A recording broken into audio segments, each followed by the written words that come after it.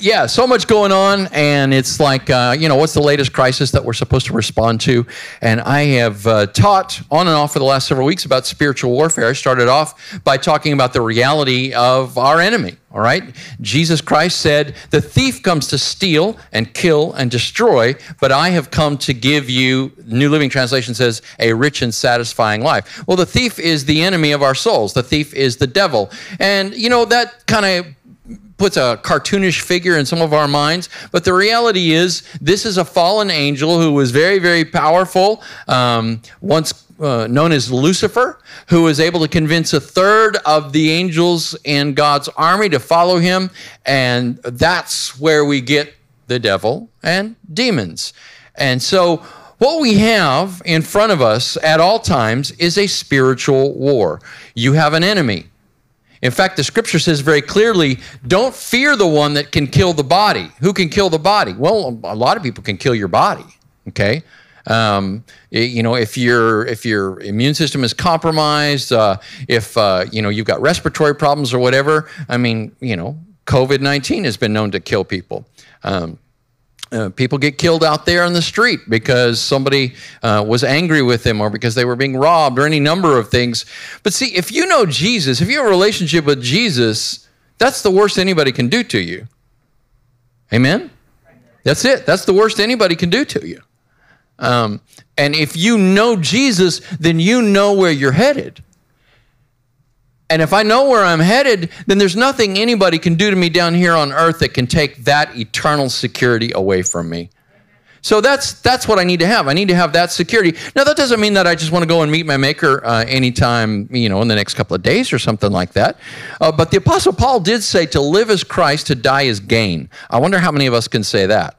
I'm not totally sure I can say that, although on some days I'm so tired of all this, I'm like, I'm ready, let's just go. Let's just make it peaceful. Let me close my eyes and then wake up in heaven, and that'd be fine with me. I just don't want to deal with all this drama. But the reality is, once that fear of death is removed, there's actually nothing anybody or anything down here can do to put you in a position to have any sort of desperation or fear. So then what we need to recognize is that we're down here and we're moving around for a reason for the number of years that we have, however many years that may be. We lost our brother Vernon this year in March, and he lived until he was 96 and a half, and that's a blessing. But other people don't live quite that long. We lost our brother Jonathan when he was only 19 in 2017. You don't know how long you've got, and by the way, what you do contributes to that, by the way. Vernon lived a very healthy life. He really, really did. Now, that's not always bulletproof, okay? You can live a very healthy life and still end up passing away at some point in time. What I'm trying to get across is, once you get past the fear of death, then what you need to realize is that you're down here for a purpose, and that purpose is to propagate, to spread the gospel, the good news of Jesus. But the enemy of our souls is going to be rabidly opposed to that. And you're going to encounter difficulties, and you're going to encounter opposition, and you just need to be ready for that. Kids, if you tell people you believe in Jesus and you really live it out, some other kids might like that, and then there might be some kids that don't like that, okay? But you've just got to decide, you know what? I'm going to live for Jesus no matter what. It doesn't matter what some other kid thinks of me. If that kid doesn't like me because of that, well, maybe I don't need them as a friend, but maybe they need a friend. Maybe I'll just be nice to them, and they'll see that somebody that believes in Jesus is actually pretty cool, and yeah, maybe they'll kind of let down their guard, and then you can talk to them about how much you love Jesus and how cool church can be, and all that kind of good stuff. Thumbs up? Yeah, you're a smart kid, Ransom. All right. So I want to keep the kids involved in this. It's a spiritual war. That's what it is. We're fighting a very real enemy in what the scripture calls the heavenlies. What are the heavenlies? What is that? Well, let's just think of it as an alternate set of dimensions. Okay, Twilight Zone. What's the pastor talking about right now? Well, the reality is, even scientists, physicists, cosmologists will tell you that in the first fractional instance of time, before their concept of creation is the Big Bang, there had to have been multiple other dimensions that existed. I read one cosmologist that said upward of 38 other dimensions. Well, what dimensions do you and I experience? 3 dimensions of space, right? back and forth, side to side, up and down, and then time.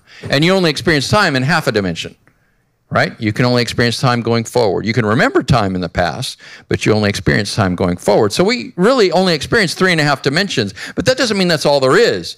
So what I'm trying to open your mind to is something beyond the typical superstitious ideas that surround these statements like the devil or the heavenlies, right?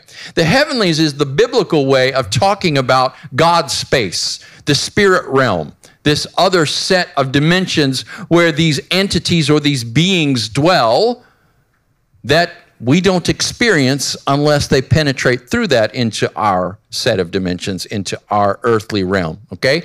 It is a spiritual war that we are dealing with. So a couple of weeks ago, we put Asher up here, and we put all of the armor on him, as I read from Ephesians chapter 6 about the full armor of God. Talked about the breastplate of righteousness. Man, you got to guard your heart, for from under the well springs of life. You need to live a righteous life. You need to live a life that is in line, aligned with God, doing what's good and what's right. Protect your heart at all costs.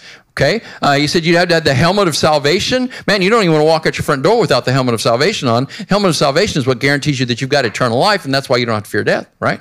So you got the helmet of salvation. What else? Oh, you got the shoes of the gospel, or the greaves. They covered the shins and went down actually over the top of the shoes, and that's what gives you the motivation to go out and to walk around. You have good news to share. So we're not out moving around so that we can start arguments with people. We're not out moving around just so that we can get by. We have good news to share, and that good news is the gospel of Jesus Christ, that Jesus proved that God loves us, that he came and he lived out the life that God expects from us, that we can't live by ourselves, but that with the indwelling presence of Christ, the Holy Spirit, we can live that out because he gives us a new nature.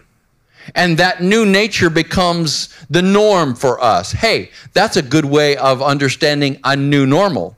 You know, we're all talking about the new normal. I can't remember who was telling me they hated that phrase. Actually, probably multiple of you have told me that. But the new normal for you should be living a Christ-like life, rather than just living the old self-centered fleshly life. That's the life in the natural. The life in the natural is all about self-preservation. It's all about self-protection. It's all about personal profit and personal passion. But living for Christ means, as I said earlier, to live as Christ, to die as gain. I'm out there to extend the kingdom of God. I'm out there to proclaim the gospel. You might not be a preacher like me, but you are, in fact, given the task, the responsibility, the great commission of sharing the gospel. Well, if I'm out there doing that, then the enemy is going to want to come at me. He's going to want to come against me. The interesting thing is the scripture says that if I submit to God and resist the devil, he will have to flee. But the first thing I have to do is submit to who? And then I have to do what? Resist the devil. So in Ephesians, it said, take your stand. In fact, that word stand is used multiple times in Ephesians 6. Stand firm, stand, right? So we take our stand against the enemy. That doesn't mean that we go finding, where evil is going on and put ourselves in the middle of trouble, okay? As a matter of fact, there's a proverb that says, if you go seeking after trouble, it will find you. You don't have to go very far. If you go looking for trouble, it's going to find you sooner or later, and probably sooner than later, right? But I take my stand against the enemy when the enemy comes up against me. But what does that mean? Well, the scripture that I want to look at briefly today, and I have a ream of notes on this, and I brought them up here, but I'm under no delusion that I'm going to get through all of these, because I taught all the way through 2 Corinthians a couple of years ago, and I have 190 pages of notes. So not on this passage, but I do have multiple pages on this passage. So we're not going to go that far today. And those of you that are still wearing your mask are like, oh, please don't, I'll pass out. So some of you are good at this. You have to do this at work, so you're like, man, I'm a champ, whatever. I can do this. I can do this all day. It's like, Captain America, I can do this all day, right? You haven't been watching that? So it's a theme in Captain America. At the beginning when he was real skinny and he was getting beat up, and then he would just pop up from getting beat up. He said, I can do this all day. It's great. It's endurance. All right. But I can't do it all day. I have to pull this thing down over my nose and go, and then pull it back up. But in any event, this is a spiritual war. Here's what the scripture says. This is 2 Corinthians 10, 3 through 5. It says, for although we walk in the flesh, we do not war according to the flesh. But the weapons of our warfare are mighty before God for the pulling down of strongholds. Oh, wow. He says, we are destroying speculations and every lofty thing that raises itself up against the knowledge of God, and we are taking every thought captive to the obedience of Christ. So let's take that apart. He says, though we walk in the flesh, we do not wage war according to the flesh. Walking in the flesh could mean something bad. It could mean that you are just living by instinct, like an animal that doesn't have any sort of morality, right? Walking in the natural without God. But in the sense that the Apostle Paul is using it here, when he says, for although we walk in the flesh, he's recognizing you do have a natural body and you're not going to escape that as long as you're on earth, okay? So while we don't need to have fear for something like COVID-19, we do need to exercise caution, washing your hands, exercising social distancing, those sorts of things. That's just the wise thing to do. That's just the smart thing to do. The two extremes are foolish. One is to act like it's not even real and it's not happening, and the other one is to cloister yourself inside and never go outside, and that's unhealthy as well, and I've seen numerous instances of that. But the point is, you do have a flesh. You do have a natural body. You have to take care of it. That means you've got to eat. Kids, that means that you can't eat just candy all the time, right? You got to eat healthy. You got to eat fruit, vegetables. Oh, meat. Uh-oh. Yeah, some of you little kids don't like meat, and I don't know why. You're not going to grow any muscle without any meat, okay? You got to do healthy things. That's why we got a karate club. I got a club in here to teach these kids how to defend themselves, but it also teaches them how to be healthy. It gives them some exercise, right?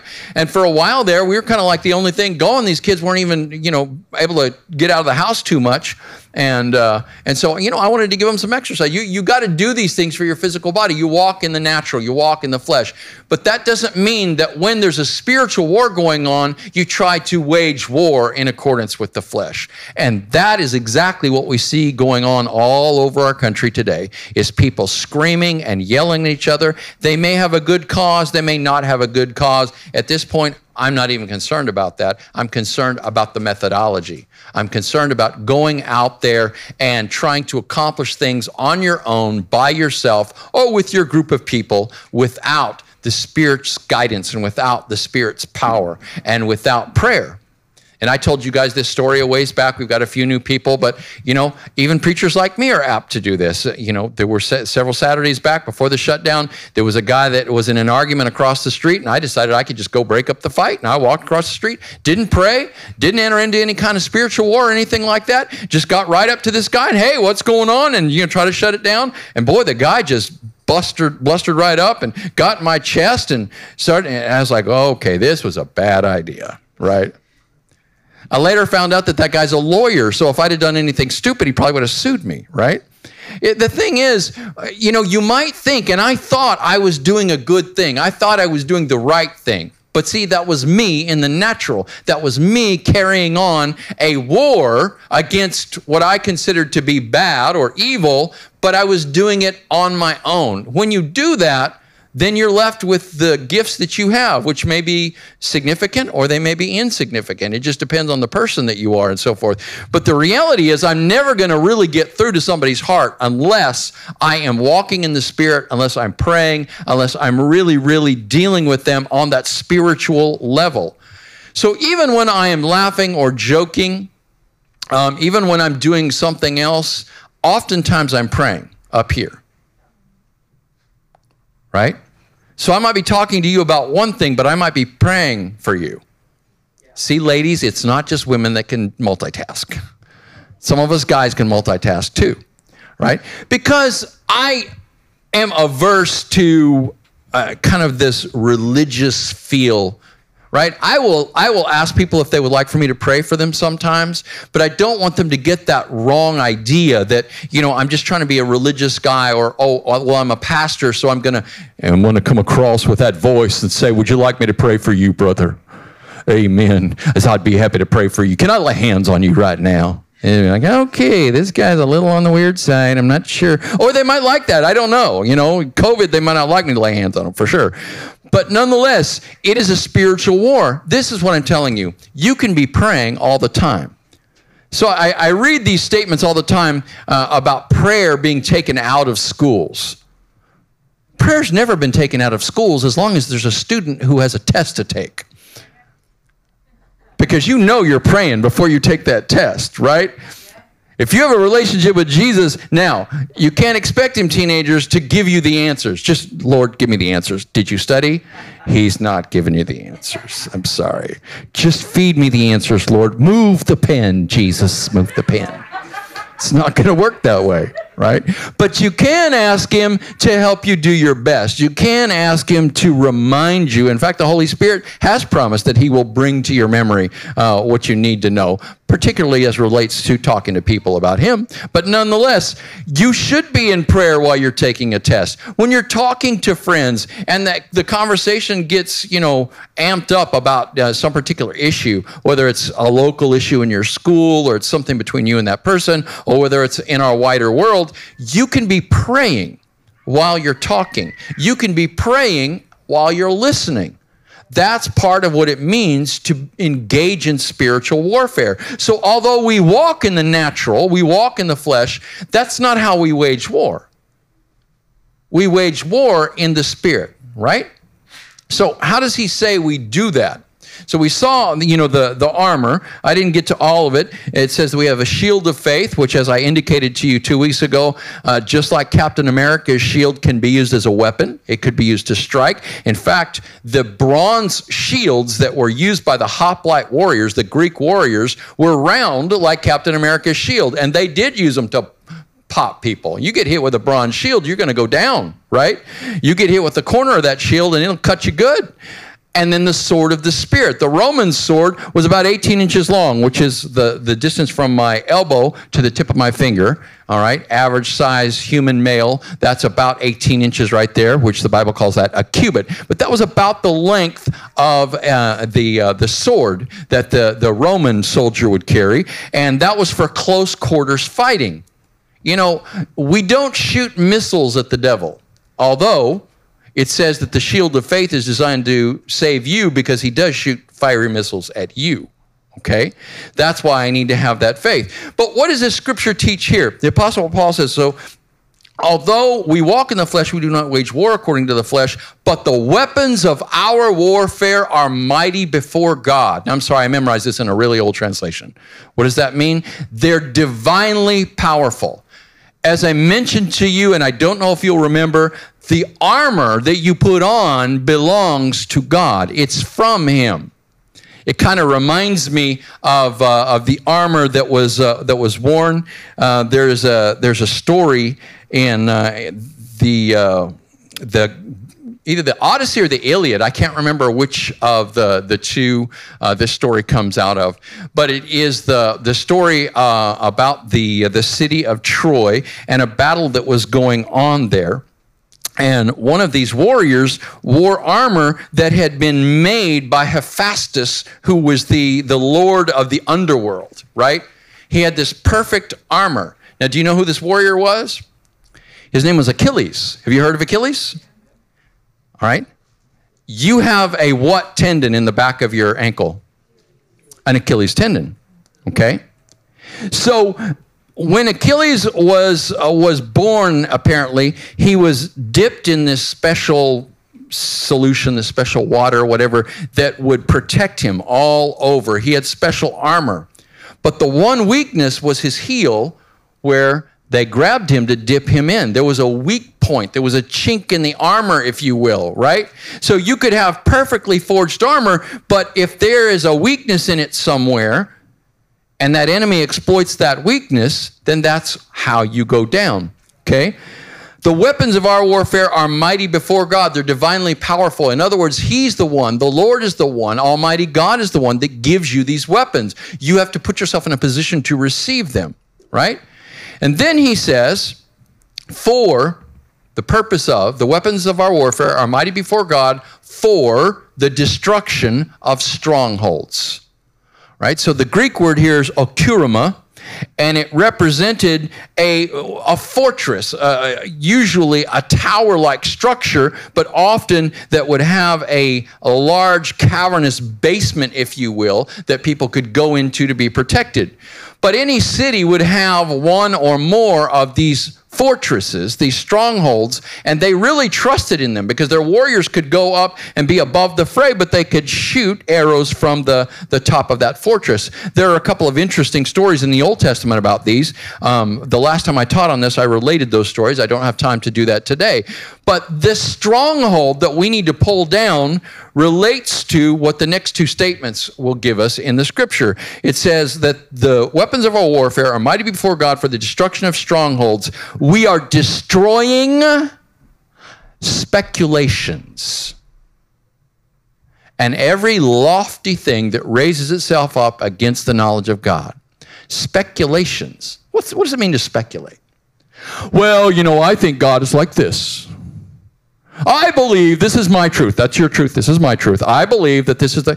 How many of you know that God is an objective reality? Do you know that? That God is an... You say, I don't even know what objective is, Pastor. That means he's a reality apart from your thinking. He's a reality apart from your opinion. Do you believe that? Yeah?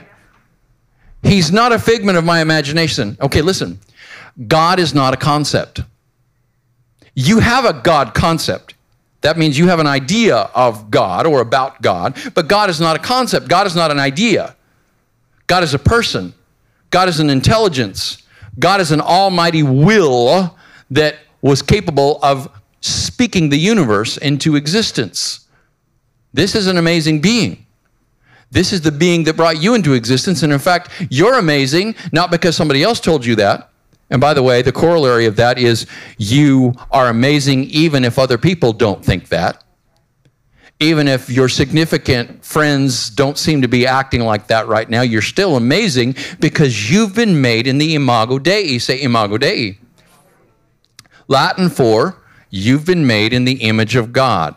Okay? So some weeks ago, we were hearing the phrase Black Lives Matter again and again. And I like what Pastor Craig and his daughter Jubilee, when they marched in a couple of those protests to represent Jesus, they had a sign that said, "You matter." Do you know why you matter? You don't matter because I say so. It's nice if your parents tell you that. That's nice. But that's not really why you matter either. You don't matter because you perform well and everybody's like, oh my gosh, that was amazing. Because then you only matter as good as your last performance, right? So what happens when you give it your best, but things just fall apart, the other people don't do well? I've had sermons like this where I walked out and I thought that I did really well, and people, they say that when someone is guilty, the jury won't look at them when they come in the room. There are times when I get finished with my sermon and y'all walk by me like this. Like, I must have done really, really well today. I don't know why that is. No, that's not why you're valuable. You don't matter because there's a huge parade in your honor. You don't matter because, you made straight A's or whatever. And again, the corollary is, kids, you might have tried your very best. Maybe you're a good student. Maybe school is harder for you. But you still matter even if your grades were not quite as good as you would like for them to be. Because God is the one who evaluates, who gives you value. That's the only evaluation, the only judgment that you need to be worried about. You don't need to be worried about the judgment or the opinion of other people. You do, however, need to be worried very concerned, I should say, about the judgment or the opinion of God. God will grant you right standing with him if you will put your faith in his son Jesus, who lived the perfect life that you and I should live but failed to live, and then died for the imperfect life, the sinful life that we do live, and then rose from the dead to overcome death and sin and hell. And then he grants you that eternal life and that right standing with God. With that right standing, I walk in grace. And I realize that God's opinion of me is the only opinion that matters. And so it doesn't matter whether my friends are really, really good friends right now or they're not such good friends right now. It doesn't matter whether I get falsely accused of something. It doesn't matter if I get a promotion or if I lose my job. That doesn't determine my value. What determines my value is what God thinks of me. Now, what I'm doing right now is I'm injecting you with truth that will enable you to pull down a lot of strongholds. People say a lot of trash about themselves in their minds. And sometimes you will jump the opposite direction and get cocky and arrogant in front of other people to try to hide the fact that you really don't think very highly of yourself. We often assume that people that are cocky, I'm the best, I'm the greatest, what are you talking about? We often assume that those are just really confident people, right? And, maybe they're just like, oh, gosh, he's overly confident or whatever. But sometimes what they might be doing is they might be trying to mask the fact, cover the reality that they really, really don't feel like that. Because the reality is if you're genuinely confident, you don't have to boast about it all the time. In fact, you don't have to boast about it at all. Strong people are just strong. Intelligent people are just intelligent. Talented people are just talented. If you need to go around telling people that you're the leader all the time, you're not. People follow leaders. Do you want to know if you're a leader? Look behind you. Is anybody following you? No? Then you're not. Okay? Now, you don't have to be leading 100,000 people to be a leader. You can be leading 1 or 2 people. You're leading people regardless. But all of these are truths. We speculate about God. We speculate about ourselves. We listen to what other people say about us. Okay? We start thinking these things. Oh, I'm too skinny. Oh, I'm too fat. Oh, I'm ugly. For a long time, and you guys know that this has been coming to this church forever. You see that I'm wearing braces. See? I'm proud of my braces because they're going to come off in about another year, and I'm going to have straight teeth for the first time in my entire life. I wouldn't smile for the longest time because my teeth they embarrassed me. Now, none of you ever acted like that, and I'm blessed because of that, because you're not superficial people, and I'm thankful for that. But I eventually I took money out of my retirement to do this. This should have happened when I was 12 and my parents couldn't afford it, right? You might be in the same situation, okay? My worth is not based on this. I'm just telling you, for the longest time, I saw myself as ugly because of my teeth. And I still have a hard time as seeing myself as being a very nice-looking person. All right? Now, I'm just telling you that because I don't get my esteem from that, and I'm looking for a compliment from anyone either. I'm hoping to tell you that so that you can look at yourself and look at areas where the enemy is causing you to speculate about yourself. Okay? Your identity is not wrapped up in your physical appearance. Your identity is not wrapped up in, gentlemen, how much muscle you have, ladies, whether you're rail thin or not. Okay, that's not where your identity needs to come from. Your identity needs to come from Christ. Well, believe it or not, these are the first parts of the spiritual war happen right inside here, right? They happen within your heart. They happen with your emotions. And kids, this starts happening at your age. Now, I remember when I was a kid in school, the thing that really bothered me was I didn't feel like I was popular enough. I wanted to be more popular. You might call it cool. You might call it being popular. You might call it, having a lot of friends, whatever. I just wanted to be one of those cool kids that had a lot of friends. And I always had a few friends, right? But I was also kind of a loner, sort of an individual. Before I came to know Jesus, I wasn't a super outgoing person. In fact, I got along better with adults than I did with other kids. Like, adults really used to like to talk to me because I was just really smart and I could just talk to adults. And they treated me right. Whereas kids, where it was all about competition, whether they're better than you or not and so forth. And so all the way through school, I just didn't think I was very popular. In fact, I can remember, kids, this is for you. This is why I'm telling the kids' story. Is there anybody in 4th grade right now? 4th grade? Oh, there's a 4th grader. So when I was in 4th grade, we had an election for the class president. My teacher was Mr. Drown, Drowin, and he was actually a preacher. He was the pastor of a church. In fact, this is one of the only churches I ever went to. It was right up the road from our school and very close to where I live. So I walked to his church a few times, okay? And I was in his class. So there was an election for the class president. Now, class president when you're in high school is like, your entire group of 11th graders, 12th graders. This was as in our little classroom of 25 people. I stayed up all night making out these special vote for me notes and putting candy on them. And I personally went to each kid I wanted to be the class president. Handed each kid in the class this special note that I had with this candy and everything. I got a total of 2 votes. Mine was one of them. I don't know who the other kid was that voted for me, but thank goodness at least it was someone else that voted for me. That was nice. But that'll crush you if you're looking at other kids to get your value. But if you realize that God loves you and God made you, and not everybody's going to realize how important you are, how significant you are, but God does, then you can start pulling down those speculations about yourself right away, okay? The spiritual war starts inside of you. It starts about how you think of yourself and more importantly, how you think of God, because it says we're pulling down strongholds and we're destroying speculations and every lofty thing raised up against the knowledge of God. See, ultimately, you start thinking of God in a way that you receive by looking out at the world. We need to look at the Word, not the world. But people have these ideas about God. Here's some speculations. God just isn't there. That's a speculation. Some people may call themselves agnostics, but they have that speculation in their mind. God just probably isn't there. I'm not going to for sure say he's not there. He might be out there somewhere. Maybe he got the universe started, but he's just not there.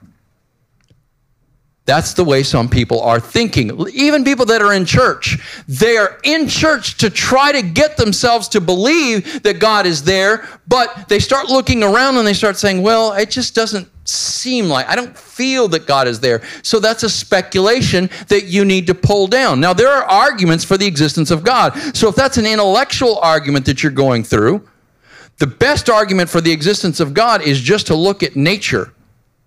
The order of it, the beauty of it, all right? Next time you get a chance, go out when it's really nice and dark and look up at the stars, right? The scripture says the heavens declare the glory of God, the firmament his praise. It says night to night they give out knowledge and they speak, but they don't use words. That means if you look up at the sky, if you look at the stars, you get this overwhelming impression of the vastness of it, but you also get this overwhelming impression of the fact that wow, there's a creator here. My birthplace is the Grand Canyon, Arizona, South Rim. To this day, when I go back and visit my birthplace, I am absolutely overwhelmed. It brings tears into my eyes. I can't believe that there is something like, oh, well, the Colorado River just dug that. Really? You're giving me the how. I'm giving you the who and the why. The who is Almighty God, and the why is to impress me that he is an amazing creator. It's beautiful. Why does it strike me that it's so beautiful? Not because I was born there. I invite you to go there. I used to take teenagers to the Rocky Mountains to ski. I've been to every major ski resort in Colorado.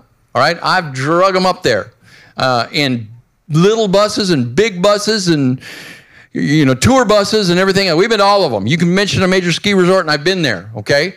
And once you get up on that lift and you just start going up and you start looking around, it's just amazing. Last year, I took our youth group to Estes Park. Was it not beautiful? Every day you went out there and went, it was just beautiful, okay? This is the best testimony to the reality that there is a God. But then some people might say, okay, I agree. He's there, but he doesn't care. He just doesn't care. Look around you, man. And so we look at all of the inequity. We look at the economic inequity. We look at the injustice in the world. We look at, here's a church like ours, and we seem to be preserved and we seem to be safe. But then there's a church down in Sutherland Springs where a guy came in with his assault rifle and mowed down. He shot every person in the room, and he killed 26 of them. He just kept shooting. So you start working these things through your mind and say, well, God he doesn't care, I guess, right? Those are supposed to be his people. The reality is we just don't know God's plan in each and every situation. If this life were all there is, then you could come to that conclusion. Oh, God just doesn't care. But here's the reality. I don't mean to sound callous and rude. You're going to die. I'm going to die. Somehow. At some point in time, you're going to die of something. Now, I hope you all live to be Vernon's age. I do. I really do. I will pray for it. But I can't guarantee that. You need to be ready to meet God, because eternal life is what this life is about. You're getting prepared for eternity. You don't know when your ticket is going to get punched. Now, again, I don't want to lose my life today or tomorrow or anytime soon. But I'd rather catch a bullet and die that fast than lay in a bed staring up at the ceiling for years, okay? Again, I'm not trying to be callous. I'm not trying to be crude or rude. I'm just trying to get you to think beyond the way we normally think, which is, well, that's so tragic. Why didn't God care for that church? Listen, this is a church about the size of that one. I've asked that question. I'm still asking that question, and I'm trying to answer it in front of you. God has a plan. You and I just don't always know it. So I can't look at a particular set of circumstances and presume that God doesn't care. I'm going to look at Jesus and know that God cares, because he died on the cross for my sins and for yours. And he was buried and he rose. That's the proof that God cares. You can't look at this person or that person or this testimony or that testimony. That's a failure, I think, today. We assume that an anecdote is evidence. Does anybody know what I mean by that? What's an anecdote? It's a personal story or example or illustration, okay? So somebody may have an anecdote in their personal experience that would indicate that the coronavirus is deadly. Maybe they have somebody in their family or in their life that died as the result of this. And so that's their perspective. But they have a perspective that's based upon that anecdote, that individual story, okay? What I told you earlier about my experience in 4th grade, that's an anecdote, that's a story. An anecdote can illustrate, but it doesn't count as evidence. It's an example. I need to demonstrate that there's wider evidence, right? So we need to stop taking a meme and go, that's it. That's it. Somebody made a meme. That's the truth. No, that's just an example. That's a way of communicating, okay? You need to go out and look at the wider evidence. So that's what I've been doing regarding the coronavirus. I've been looking at the wider evidence. But I want you to notice, I knew I was going to take my mask off today and preach, and I know I spit when I preach, so I moved the teenagers further back. Aren't you guys excited? You guys wondered why I stuck you so far out there, didn't you? I cleared out a row, because then my spit's only going to go to about right there. And not land on your mask, and you're going to, oh no, I don't have it, and I'm not going to get it. But anyway, okay. The weapons of our warfare are divinely powerful for the destruction of strongholds. We're destroying speculations and every lofty thing raised up against the knowledge of God. You know what the lofty things are? These are values that we hold in opposition to biblical values. These are the things that I personally hold as important that God doesn't hold as being important. And those values can become idols. They can come in between me and God, because I'm holding on to something that to me is more valuable than God, or that causes me to conceptualize God. And this is what we see in churches all over the country today. They're changing their opinion about biblical values in order to be in agreement with the culture. Now, I'm not going to get into details this morning because I don't want to get into a fight with all of y'all or with anyone about any particular value, but I want you to look at various values that you would hold. if they are in opposition to the Scripture and what the Scripture teaches, then they are interfering with your ability to have a clear relationship with God. Now, this could be something as simple as a habit that the Lord has clearly shown me that I need to get rid of, but I hang on to and I cling to it. This is why anything can stand between you and God. Anything can lead you to hell. Even the most minor of things can lead you to hell. If God said, no, I don't want you doing that, it's clear in His Word, and you still hang on to it, then that is something that you have raised up against the knowledge of God, right? That's something that you have made into a lofty thing. This can be something that's minor. It can be something that maybe doesn't even offend other people, but it's something that the Lord has clearly shown you again and again that you need to get rid of in your personal life, and you simply will not get rid of it. You won't fight it. You won't deal with it, right? Or maybe you've tried a few times, and this is part of why you might speculate that God doesn't care. Well, God won't take this away from me. I still feel the same way.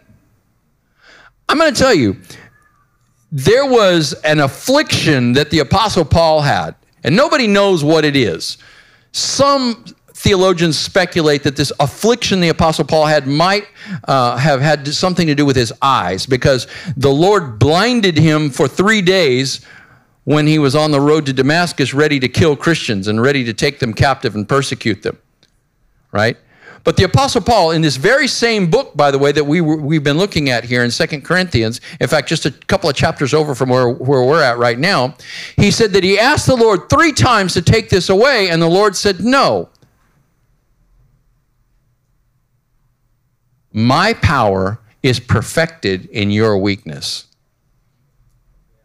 My grace is sufficient for you. My grace is enough for you. See, the reality is we want control. I want control over this affliction. I want control over this addiction. I want control over this habit. And God says, I don't want to give you control. I want you to rely on me that I am in control. And the reality is the things that I've struggled with throughout my life have again and again caused me to identify with people who are dealing with difficulties. If I just cleared all of those things off my plate and never had another problem, it would just make me sanctimonious and self-righteous and make me look down on people and say, well, what's wrong with you? Why don't you just get rid of that habit? I don't get it. I don't have any bad habits. I'm perfect, you know? And I think that's one of the main reasons why the Lord leaves some of these things in our lives, some of these temptations, some of these habits. So our role is not to affirm the habit and say, well, that's it, and that's who I am.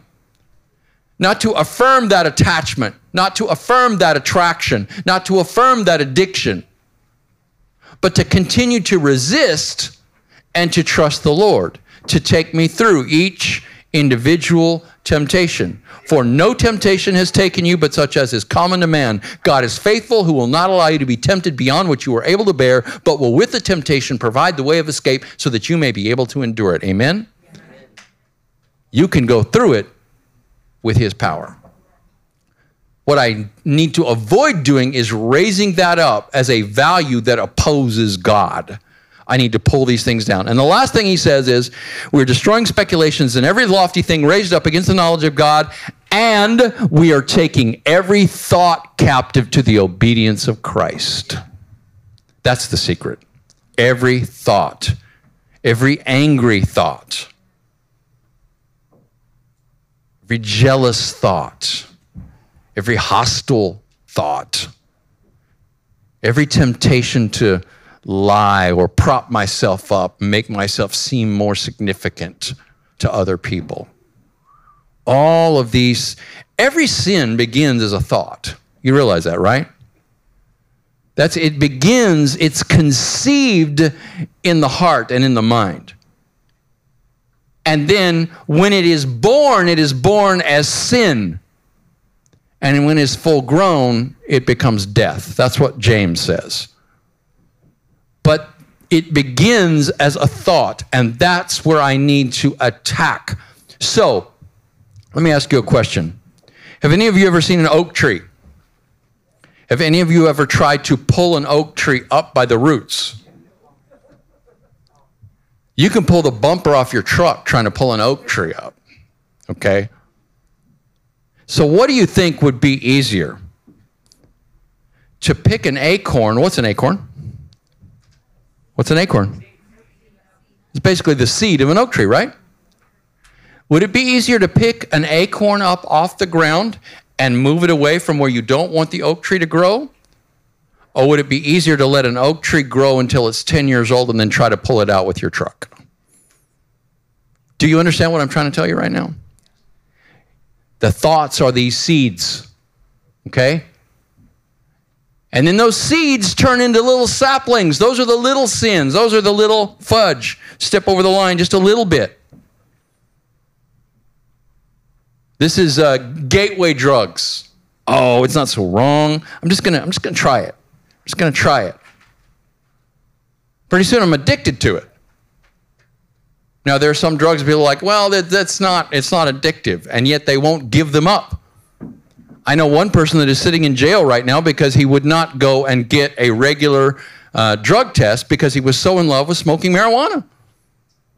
But it's not addictive, right? Then why do you let it wreck your life?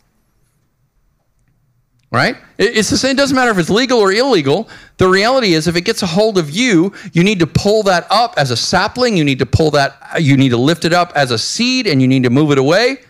You're taking that thought captive to the obedience of Christ. You're submitting that. You're surrendering that to Jesus moment by moment throughout the day. That, my friend, is how you overcome sin. That, my friend, is how you do spiritual warfare. You're carrying on a constant prayer with God throughout the day, all the time, and you're not letting anything interfere with that. So if the music you're listening to, or the talk radio show you're listening to, or the movie that you watch, or the video game that you play, if that is interfering with your ability to commune with God, to communicate with God, because it is filling your head with nonsense or outright evil, then you need to get rid of it. It's just that simple. You need to have a clear relation. And listen, this applies to how we deal with negative people, by the way. It's not possible to steer clear of negative people 100% of the time. Y'all know that, right? But I don't have to spend all my time with people who fill my life with strife and negativity. You know, I've been to, and it's been a while, so nobody in this room needs to worry, but I've been to the door of people's homes that as soon as the door opens, I mean, strife hits me like a wall. You know, there were Greek goddesses that represented this. Mythology was just the way for the Greeks to tell stories and help understand what was going on in the world. All of the Greeks and all the Romans didn't necessarily believe in these gods, but sometimes it's interesting to look at mythology as a way of just kind of understanding things. We don't believe in Greek gods or goddesses, but there were Greek goddesses of strife, Eris. This is like demons, right? The demon of strife. I'm guaranteeing you, that's it, okay? Those of you that have siblings, how many of you have brothers and sisters in this room? Yeah, you've ever been in strife with them? You ever been in fights with them? You ever been in arguments with them? Yeah. You're like, I am right now. That's what happens. I need to take that thought captive. How dare she? What did she just say? No. I need to take that thought captive immediately to the obedience of Christ. I need to recognize that sometimes you just need to give up. You just need to give in. You just need to compromise on that particular issue.